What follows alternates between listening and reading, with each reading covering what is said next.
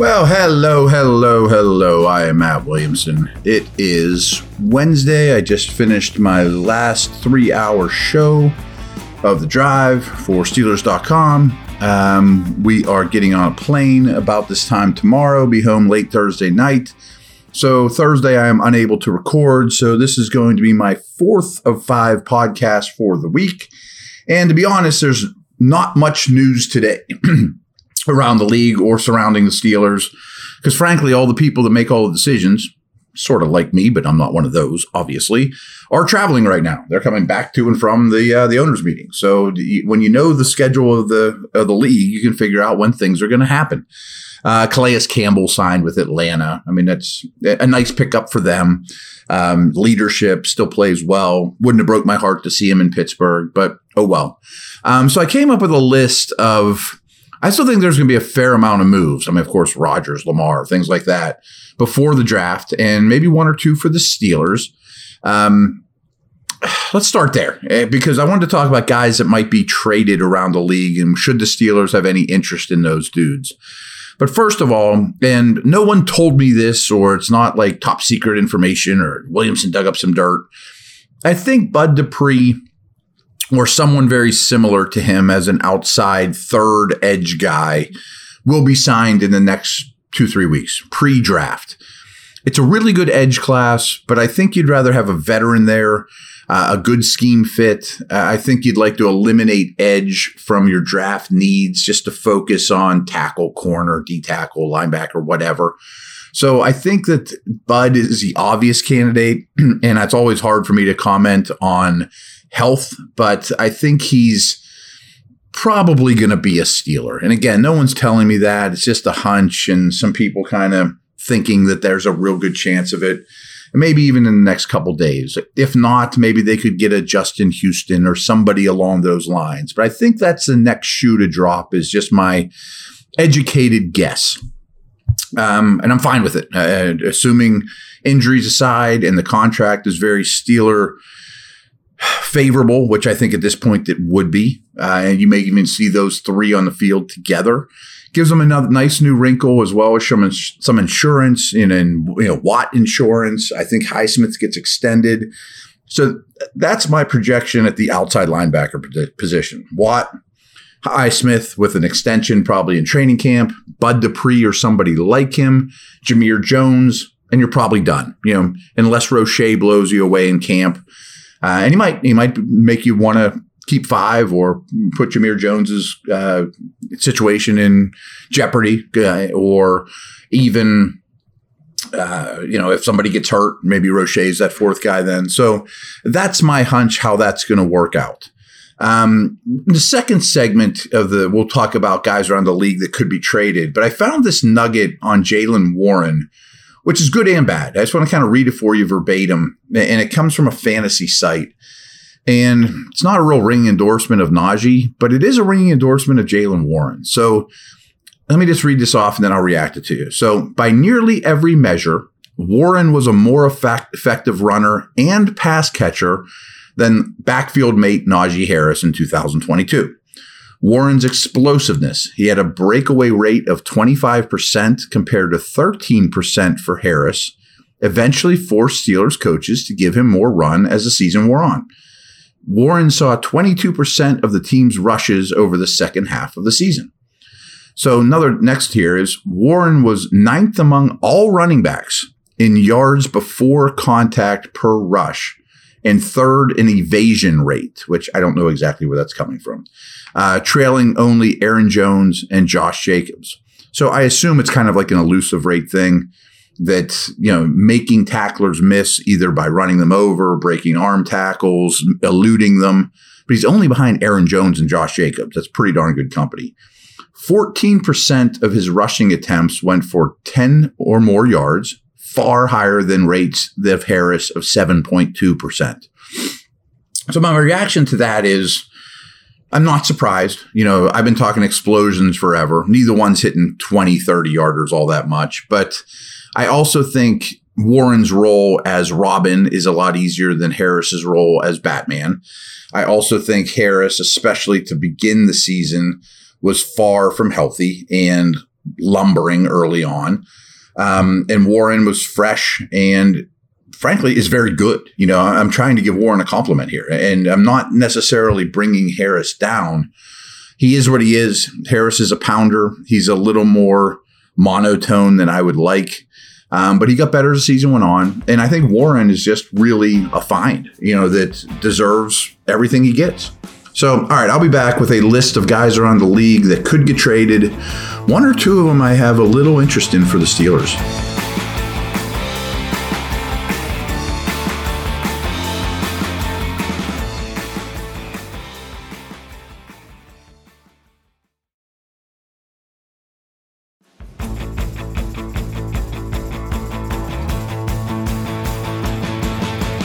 All right, players that could get traded.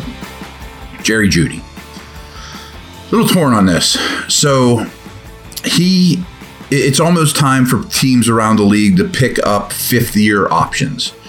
That doesn't apply to the Steelers because 4 years ago, this is the Joe Burrow draft. They didn't have a first-round pick, so they don't have anything lingering this year. This in terms of picking up fifth-year options of former first-round picks. So the Broncos are kind of probably torn right now. Like they have until May 1st. If they pick up Judy's fifth-year option, it costs them just a smidge under $13 million. So if you were to trade for Jerry Jeudy, he's $13 million for this year. Cost you some kind of pick from the Broncos, and you'd have to extend him, probably at least $13 million. He's very slot capable. I think he's still a very good player. I think the end of the last season, he started to really break out and play exceptional football. That's a lot of stuff to give up, though. I mean, it's $13 million in cap space this year. Free agent after the year, you'd have to try to extend him if you're making the deal. And I bet Denver asked for a third-round pick. If it's a fourth, I'm considering it. And then I'm just not drafting receiver, of course. In the end, it's probably not worth it. He's been injured. He's been inconsistent. I still am a believer, though. So I could kind of be convinced either way. I at least would give Denver a call if I were the Steelers and say, what's it going to cost me? And I'd call Judy's agent and say, if we were to pick up the fifth-year option and or extend him a year or two, what neighborhood are you looking for? And it's a risky move because he could pay off way more than that. I mean, he could be worth, example, they pick up his fifth-year option. They give him $13 million in Denver. Peyton uses him as a number one receiver. If all those things would happen and he would hit the open market next year, he might be $22 million, $20 million, you know, in that neighborhood. If he fulfills his, and you might get him at 15, you know, if you traded for him. So that one's on the fence for me, but I have some interest. Next up, again, there's some big name dudes I think that could move. I think Ryan Tannehill could definitely get traded. I think the Titans, and we're talking about them a couple times here, are totally rebuilding. And I think there's a chance they trade for Trey Lance and go with Lance and Malik Willis. And I think some of their other high-priced guys are on this list. I mean, the Steelers don't have any interest in Ryan Tannehill, but he's a quarterback that absolutely could move.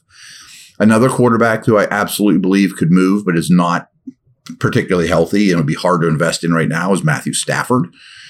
He does not apply to the Steelers, but a team, maybe the Ravens, could go get Tannehill or Stafford if Lamar ends up going somewhere else. Miami Dolphins, Cedric Wilson. He's the Steelers' Cedric Wilson's son. He signed a bad deal with Miami to be their third receiver. I think he gets cut. I might be interested in him for a third receiver spot for the Steelers, not in trade, not on a 3-year, $22 million deal that he signed a year ago. But if he were to get totally cut on the open market, bring him in here for on a 1-year deal, you know, pay him as a third receiver, maybe, but he doesn't really move the needle for me.